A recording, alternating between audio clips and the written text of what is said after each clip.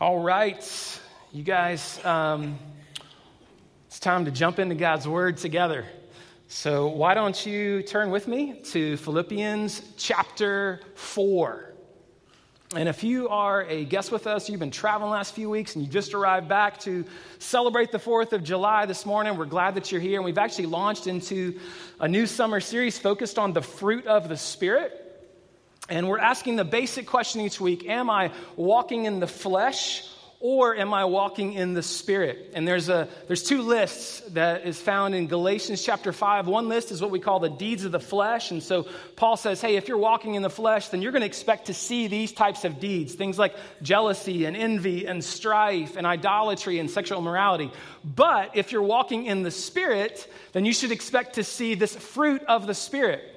And by the way, the word fruit is in the singular, not in the plural. And that's not because, the Apostle Paul forgot his grammar. No, it's because I think what the Apostle Paul has in mind here is that if we are, as believers, if we're sinking our roots deep into the vine of Jesus Christ, if we're experiencing his life and his love in our lives, then we can't help but then spill out the fruit of the Spirit. And so this fruit is really kind of one big fruit with all these characteristics of Christ in it.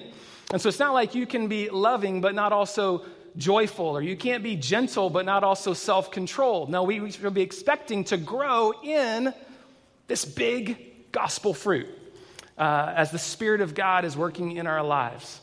But to help us out, to examine our hearts, we are taking sort of one fruit or one characteristic of the Spirit at a time. And so we've looked at the fruit of love, we've looked at the fruit of joy, and today is the fruit of peace. And I know the answer to this question before you even ask it. Yes, Pastor Scott, I long for peace in my life, right?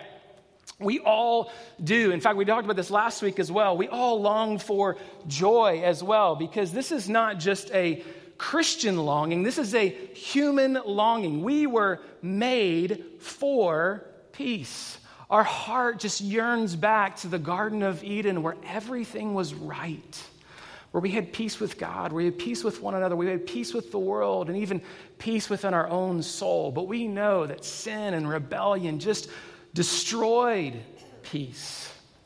It was like glass that just shattered on the floor into 1,000,000 pieces. And ever since then, we've been constantly clamoring to try to put back the broken pieces together, to experience shalom in our lives. We live in a broken, fallen world, and we desperately long for peace. And we know that this is all around us, right? There's this longing for peace everywhere we look. In fact, I don't know if you knew this. Of course, the Olympics are coming up here in a few weeks, and we're going to be celebrating our athletes. We're going to be cheering them on. We're going to be cheering on our country. It's 4th of July, right? But along with that, there's actually another thing that's going on in the Olympics. I'm not sure if you're aware of this, but there's actually a tradition where the host country submits a UN resolution asking for all of the member states of the United Nations committing to peace before, during, and after the Olympic Games. It's actually called an Olympic truce. And so Japan submitted this resolution, and 186 member states all agreed to this peace resolution, urging combatants around the world to cease their hostilities before, during, and after the Olympic Games. There's even this truce wall that's set up in the Olympic Village where athletes and officials from around the world can sign that wall as a demonstration that they long for world peace. Even the president of the National Olympic Committee said this. He said, "The Olympic Village shows us all, if only for a few brief weeks, that another world is possible. A world where we can compete but still respect each other, where we can be sporting rivals but still be friends. That is the spirit that underlies the Olympic truce." And so peace, it's what we all want, right? But you and I know that peace isn't as simple as just signing a document or signing a wall or just saying like the world, hey, can't we just all get along? No, there is only one true lasting pathway to peace, and it's through the gospel of Jesus Christ. It comes through the Prince of Peace being sent into our broken world to make all things whole, to bring peace in our soul, to bring peace with one another, bring peace with our God. We need the gospel in our lives every moment of every day. And here's what's even more amazing about the peace that God offers. Its peace it's even grander and just more beautiful than we could ever imagine, or a lot of times what we dream of. The word peace in the Old Testament is the word shalom.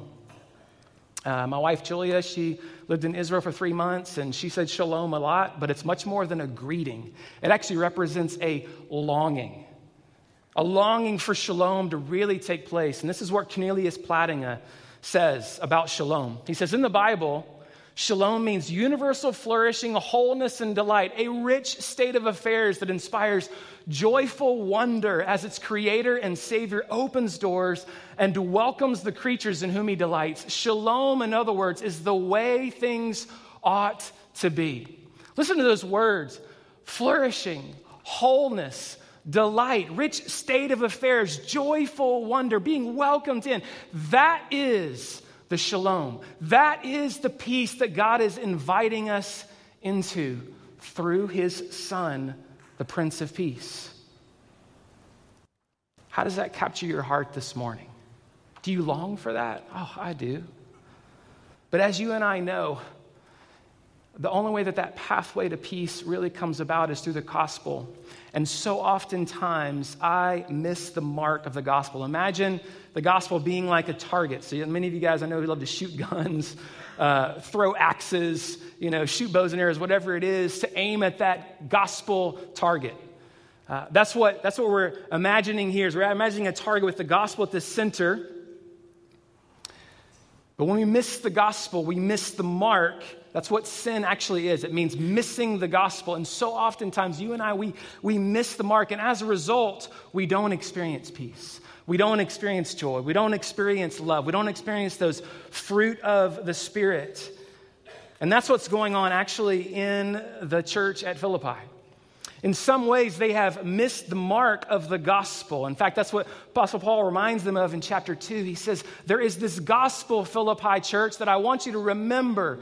And as you experience and aim your hearts and your minds back to Jesus Christ, then you also begin to experience all the shalom that you long for.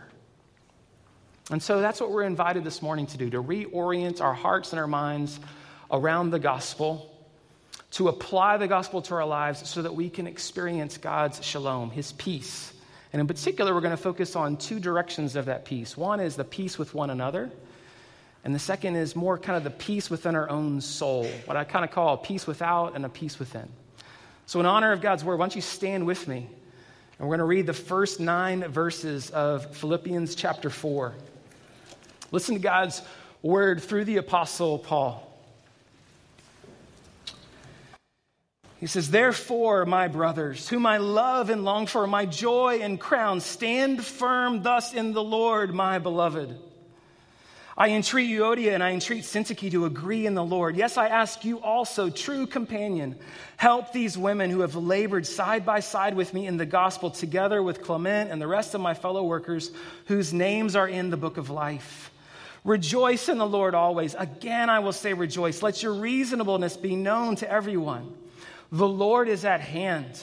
Do not be anxious about anything, but in everything by prayer and supplication with thanksgiving, let your requests be made known to God. And the peace of God, which surpasses all understanding, will guard your hearts and your minds in Christ Jesus. Finally, brothers, whatever is true, whatever is honorable, whatever is just, whatever is pure, whatever is lovely, whatever is commendable, if there is any excellence, if there is anything worthy of praise, think about these things. What you have learned and received and heard and seen in me, practice these things, and the God of peace will be with you. Let's pray.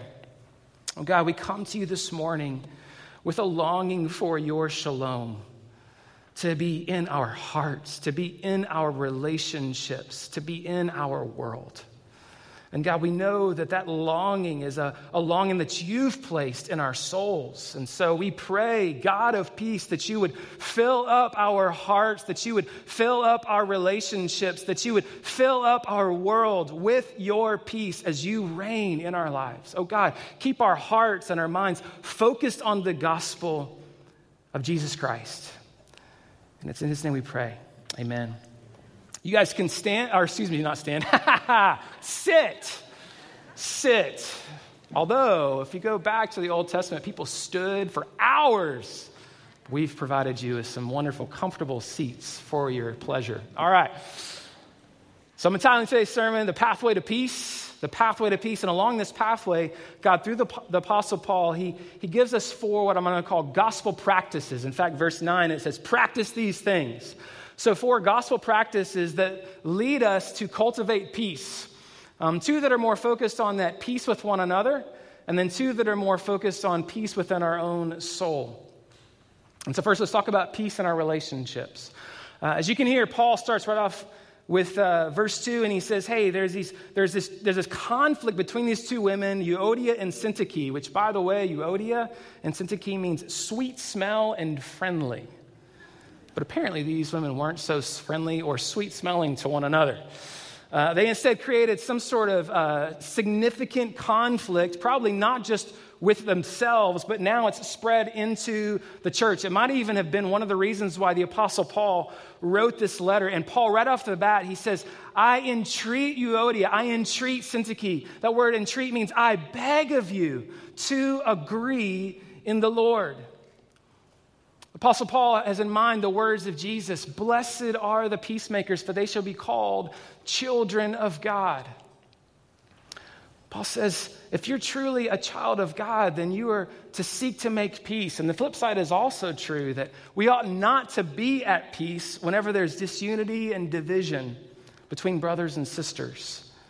Whether it's because of sin or miscommunication or various likes or dislikes or whatever, there's going to be conflict that we're going to experience, right? It's inevitable, but Paul wants to remind his people, he wants to remind God's people that we are to pursue peace so far as it depends on us. And here Paul offers to us 2 gospel practices that will help us on this pathway to peace. And the first gospel practice is this: remember your identity. I want you to pay attention to all of these amazing words that Paul uses to describe these women and describe the body of Christ. He starts out and he says, hey, my brothers, or you could translate that, my brothers and my sisters. In other words, my family. He says, you're the ones whom I long for. You're my joy. You're my crown. You're my beloved. He goes on, he says, you are fellow workers with me. Your names are written in the book of life. Do you understand? Do you remember? Or have you forgotten your identity? See, somewhere along the path, Euodia and Syntyche had lost their gaze upon the center. They'd forgotten the target. They'd forgotten the gospel. That they who once were enemies have now been welcomed in as friends of God and friends of one another. They were used to be orphans, but now they have been adopted and accepted as brothers and sisters in Christ. They once did not have hope. They once did not have peace, and now they've been offered hope and peace in Jesus Christ. They once had gone, they lived in darkness and sin, and now they've been brought into light. They once were enslaved to the passions of their flesh, and now they've been set free to pursue righteousness and holiness and peace. The Apostle Paul said, you have forgotten who you are. I'm not sure about for you, but so oftentimes I forget my gospel identity. I forget of what Christ has made me. And it's not just a personal identity, it is a corporate one. In other words, when you look around here, these are your family members. These are your brothers and sisters. And as close as your immediate family, as your biological family, God says that for those who are in Christ, your spiritual family lasts forever. In other words, Paul's like, hey, you're going to be living together for a really long time. You might as well work things out right now. But so oftentimes we forget our identity. We let circumstances and we let conflict and we let misunderstandings lead us away rather than towards one another. Paul says that's not who you are, that's who you were. And I think this is why the Apostle Paul in verse 4, he says, rejoice in the Lord always. Again, I will say rejoice. We talked about joy last week, right? That joy is not based on circumstances. It is based upon our relationship with the Lord. And when we begin to draw closer to the Lord once again, we are filled with joy. Joy is dependent on Christ, not on circumstances. And peace is the same way. The fruit of joy impacts our experience of peace. You guys ever found it easy to maybe get into a fight with somebody who is joyful all the time? Now, maybe it kind of annoys you a little bit, but I find it almost impossible for someone who has found joy in their life. When they are focused upwardly and they remember their identity in Christ, that joy begins to spill out into their relationships. This is what the great Charles Spurgeon says. He says, people who are very happy, especially those who are very happy in the Lord, are not apt either to give offense or to take offense. Their minds are so sweetly occupied with higher things that they are not easily distracted by the little troubles which naturally arise among such imperfect creatures as we are. Joy in the Lord is the cure for all discord. In other words, what the Apostle Paul is reminding us of is he says, hey, when you are finding your identity in Christ and you're beginning to sink your roots deep into Christ, you remember who you are in Christ. When you begin to take your focus on Him rather than to focus on others and to focus you take the focus off yourself and you put it on Him and who you are in Him and back on the gospel. Yeah, there's pain. Yeah, there's hurt. Yeah, there's struggle and hardship, which is why Paul says, hey, rejoice twice, right? But there's a reason to rejoice, because Christ jumped into the fray for you and for me. He jumped into those places of brokenness to offer you peace, a peace that knows no end, and peace that begins to soak up your soul, and then you begin to seek it with others as well. But if you let your joy in Christ be robbed, your peace will not be far behind. So remember, Four Oaks, your gospel identity. That's the first pathway to peace to one another, and that's a little bit more inward, okay? Now I want you to think of it a little bit more like pursuing peace with one another with this second gospel practice. Pursue humility. Paul says in verse 5, he says, let your reasonableness be known to everyone. The Lord is at hand. There's lots of ways to translate that word reasonableness. It could be fairness or gentleness or graciousness or being considerate. But the overarching idea here is to pursue and practice humility, to approach a situation with open hands and an open heart. Rather than closed-fisted and say, I've got to have it my way, instead you open up your hands and say, God, whatever you want. The Lord, what does it say? The Lord is at hand. In other words, the Lord is near. He's in charge. I'm going to trust in Him. He's with me. He's for me. He's given up everything for me. And so I am called to do the same. I'm to seek peace so far as it depends upon me. And this has direct echoes back to chapter 2. Paul reminds the church, he says, do you not remember what Christ has done for you, that even though He was equal with God, He did not consider that something to be grasped or held on to. Instead, He gave it up. He said, I'm going to take the form of a bondservant. I'm going to become obedient to even the point of death to whatever I want for the sake of pursuing peace with my people. And Apostle Paul says, Christ gave up His rights to seek peace with us. We are called to do the same. So I have a question for you. Do you desire to be right more than be in a right relationship? Do you want to be right and to grab hold of your rights rather than to be at peace? Now, as I'm asking this question of you, I'm convicted myself. So oftentimes I would rather be right. And it's led to so many conflicts with my wife, with my kids, even with some of you in this very room. But Christ offers us a different way. He says, I want you to not hold on to your rights, even if maybe you are possibly right 99.9% of the way. No, I want you to take the initiative to lay down your right to be right, to humble yourself and to say, I am sorry. Even if I didn't mean it, I'm still sorry for the hurt that I've caused you.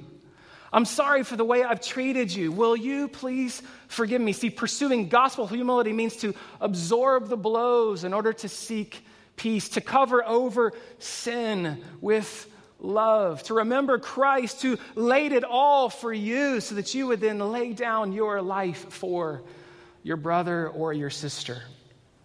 Now, some of you might even think of a particular relationship right now that is not experiencing a lot of shalom. I encourage you, I exhort you, I entreat you, agree in the Lord. Find if at all possible, so far as it depends on you, peace with your brother or your sister. Now, in addition to being humble and laying down your rights for the sake of peace, it's also really important for you to recognize this. Sometimes humility requires you to actually ask for help. There's sometimes we can get so bogged down in the chaos and we are so missing one another that we can't see eye to eye and we need help from someone else. That's why the Apostle Paul, he says, I ask you also, true companion. Sometimes that word it might even be that it's the name of a particular person in the Greek. We don't know for sure. But here it's been translated true companion. In other words, hey, if you're a friend, I want you to jump into the fray. If you're stuck in a relationship that's not connecting, I want you to ask for help. You guys might be in that spot where you're like, I need help. I've been there. My wife and I, sometimes we miss one another, and we've had other godly couples come alongside of us to say, hey, let's help you out. Let's help you to reconnect with one another. I've had men come alongside of me in order to help me to seek peace with another man who we had differences with. What a sweet gift that's been to me. I'm so grateful for those true companions in the gospel in my life. And if you're stuck in one of those spots, ask for help. Humbly say, I can't figure this out on my own. I need for you to serve as Christ for me, to be that mediator, to help me to listen, and then to speak truth into my life and to provide perspective and to exhort me, to admonish me, and to come alongside of me. I can also tell you this, it's been a sweet privilege for me as a pastor, for others to have come in my presence and say, I need help. We need help. And to see them lay down their rights for the sake of pursuing peace with one another and to be in a right relationship. And I have just rejoiced, I'm sure the way Paul did whenever Euodia and Syntyche made things right. And I would invite you to do the same.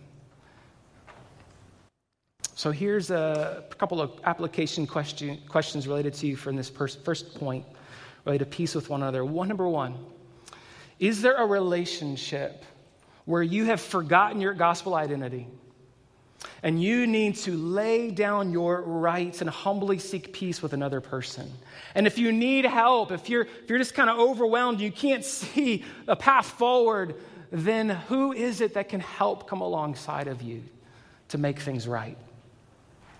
Who can be that true companion for you? And on the flip side, maybe you are aware of a situation where there is clearly disunity. Maybe you're Euodia and Syntyche, where they're listening to the letter like, yep, preach it, Paul. And then all of a sudden, Paul's like, Euodia and Syntyche, I tell you to agree in the Lord. And like, wait, what? Just totally clueless about this conflict that you even have and how big of a deal it is. And you need to be the one to jump into the fray. You need to be the one to be the true companion to help labor side by side for the sake of the gospel so that shalom can take place in that relationship between brothers or between sisters or between a married couple or whoever it might be. All right, so Paul now moves on down this pathway to peace, not only to talk about focusing on our peace with one another, but now focusing on that peace within our own soul. Verse 6. You guys know this verse really well, but it's really hard to apply, isn't it? Do not be anxious about anything. Let that sit for a second.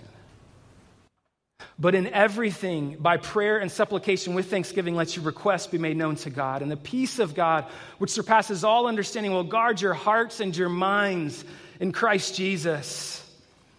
How many of you get anxious? If you don't, you're a liar. We all get anxious, right? We all worry about things. I was getting so anxious this morning preparing for this sermon. I was like, oh man, I totally forgot to put something down. I need to write it down, right?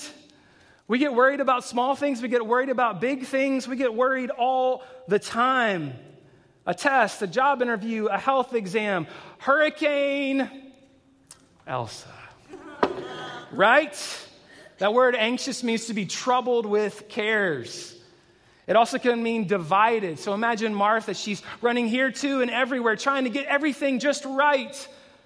She's anxious. She's divided. And we care about a lot of things, right? Important things. I would say even godly things. But worry has a way of overwhelming us, and as a result, it takes away our peace and our joy. Worry comes from an old German word, würgen. I don't know German, but this is what it means. Meaning to struggle or to choke. And so oftentimes worry can choke the life out from us, right? It pulls the gray clouds of tomorrow over the sunshine of today. I want you to hear this. Don't beat yourself up too much. Worry is normal. It is a human experience. Remember, we live in a fallen world. There's pain, there's struggle, there's hardship all around us. And so we get anxious. We get worried. And so when God says, don't be anxious, he's not like trying to beat us up. He's not an angry God trying to destroy us. No, imagine God. What does he say throughout the scriptures over and over again? He pursues people who are anxious and afraid. Moses, I don't know what to say. Joshua, I'm afraid. Gideon, I'm doing all sorts of crazy stuff, but I am very afraid, right? And what does God say over and over again? He says, don't be afraid because I'm with you. Don't be afraid because I'm for you. Don't be afraid because I love you and I've chosen you to be my special person, to follow after me. See, God doesn't want to have our life choked out from us. He longs for us to experience peace within our soul, to have that shalom. So what's the antidote to worry? Gospel practice number 3, pray with thanksgiving. Pray with thanksgiving. We are invited to turn our cares into prayers. Instead of trying to take hold of everything and control everything on our own, instead we say, God, I need your help. I can't do this on my own. I'm going to take myself off the throne and put you back on the throne. I need you to be in charge.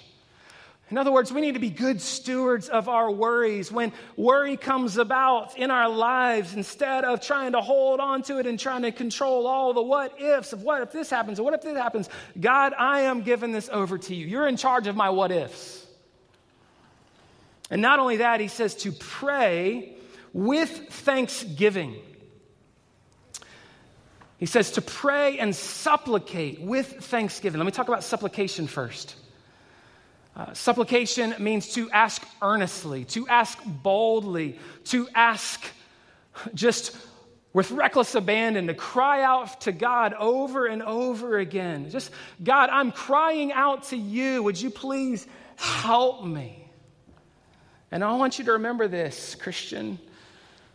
Praying is doing. You are doing more in your praying than can ever be accomplished without it. To pray is to turn our anxiety into action. But if you're like me, a lot of times I do what I call the just kidding prayers. I'm like, here, God, I'm giving this over to you. Just kidding.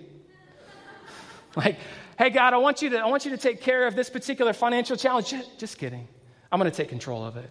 I need you to fix this particular problem in this relationship. Just kidding. I'm not stressed about this hurricane that's coming. I'm giving it over to you. Just kidding.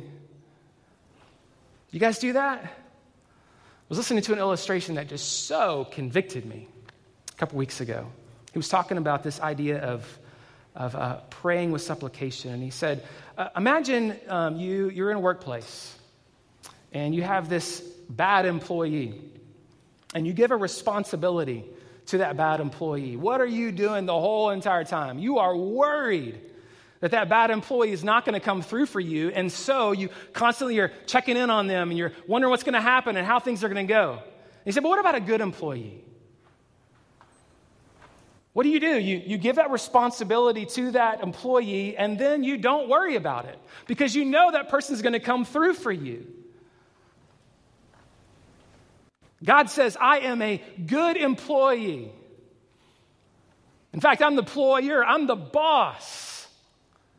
I'm going to come through for you, so stop doing just kidding prayers. Lay your worries, lay your concerns at my altar and leave them there. Entrust those worries and concerns to me. What does Jesus say? He says, don't be anxious. Matthew chapter 6, he says, if my Father cares for the lilies of the field or he cares for the birds of the air, then will my Father not care for you?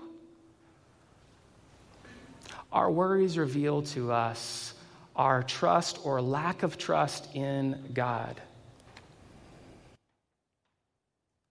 Here's the beautiful thing about God, though. He not only says, gives us an invitation or a command to pray, he also says, and when you do,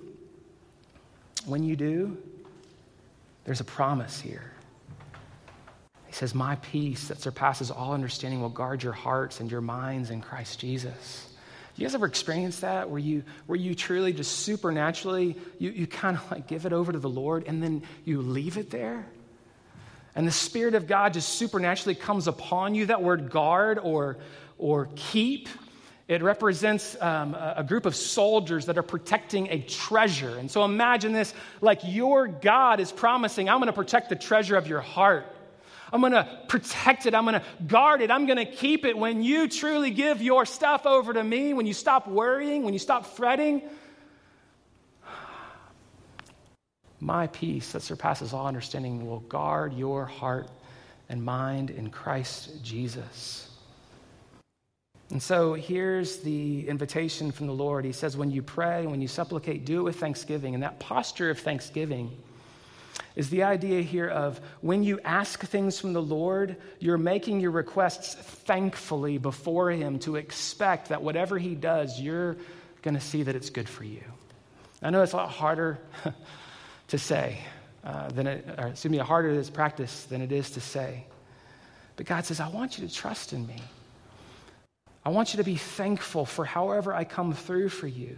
I love you. I'm for you. You don't have to worry. I love that this is the posture of our elder prayer times on Tuesday morning. You have men in your church, and I've witnessed them week in and week out for 16 years of being on staff here. Men who ask wholeheartedly, who supplicate, who pray earnestly, who pray boldly on behalf of the people of God, who pray for things like sickness and jobs and marriages and children, but they do so in a way that submits and rests in the sovereign will of God, who are thankful that God is with us, that he's for us, and he will use our prayers to accomplish good in our people's lives. And sometimes Pastor Paul even concludes that time with, and God, please guard our hearts and our minds in Christ Jesus. In other words, let us leave those requests here and not pick them back up and take them with us wherever we go. Praying with thanksgiving is a wonderful pathway to peace. And so I would encourage you, as an application to this, I would encourage you to journal out your prayers. And along with that, connect promises to those prayers.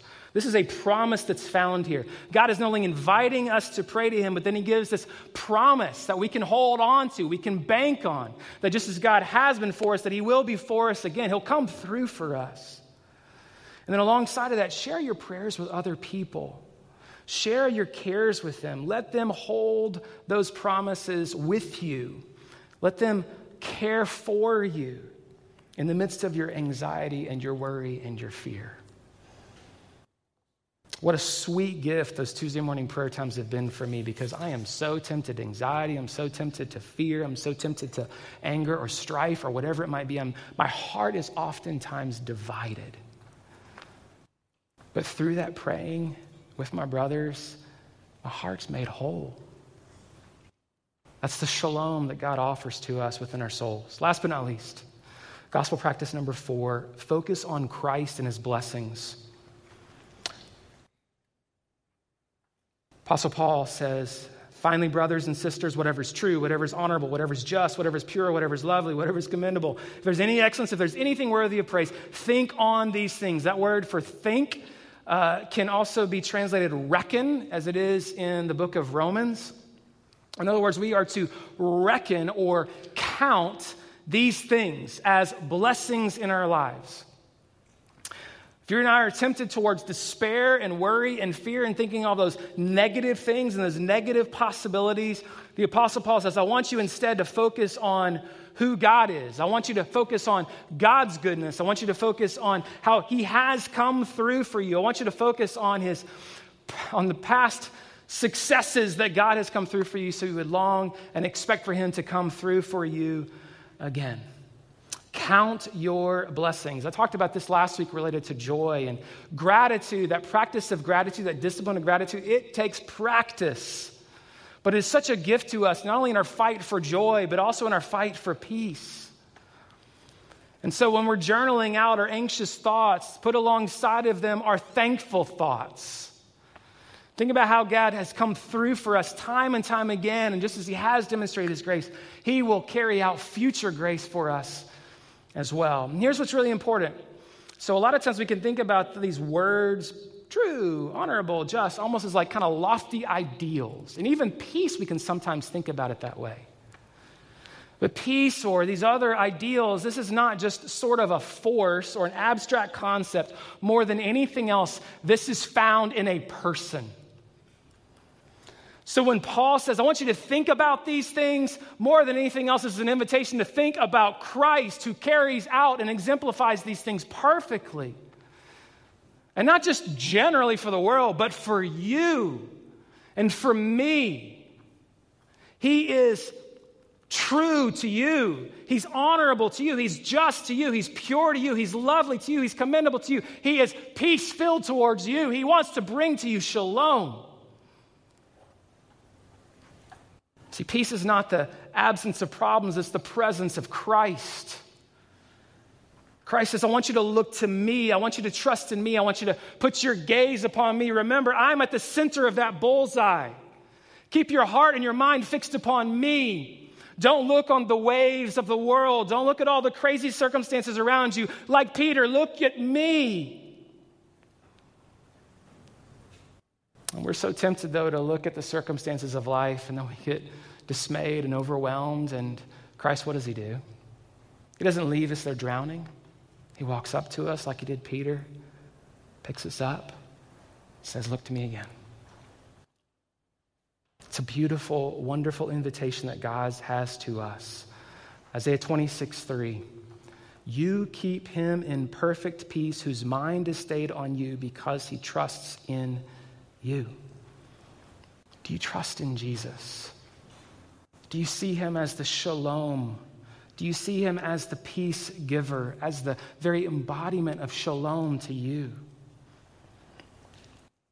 Corrie ten Boom, who experienced awful persecution in her life, she says this. She says, when I look at the world, I get distressed. When I look at myself, I get depressed. But when I look to Jesus, that's when I am at rest. That's when I experience peace for my soul. For Oaks, may we keep our eyes and our hearts fixed upon Jesus Christ. When we focus on him and all of the gospel blessings that he offers to us. May we keep our eyes focused on that target. And when we lose sight of Christ, may we quickly ask for the Spirit's help to enable us to see him once again. And as we do, he supernaturally gives to us his abundant peace. And as we experience peace with our God and peace within our soul, then we are able to, by his grace, pursue peace with one another. So we can be that true Olympic village, right? Not just that presents a false picture of peace for a few weeks, but that presents a true picture of peace, of shalom to our world that so desperately needs to see the Prince of Peace who has come to make everything right, to give us joyful wonder, to give us a rich state of affairs that just goes beyond our wildest dreams, and that one day we are looking forward to these tastes of peace becoming an ever wonderful display when all of God's peace comes on earth the way it is in heaven, and we'll be able to see Jesus face to face. Let's pray.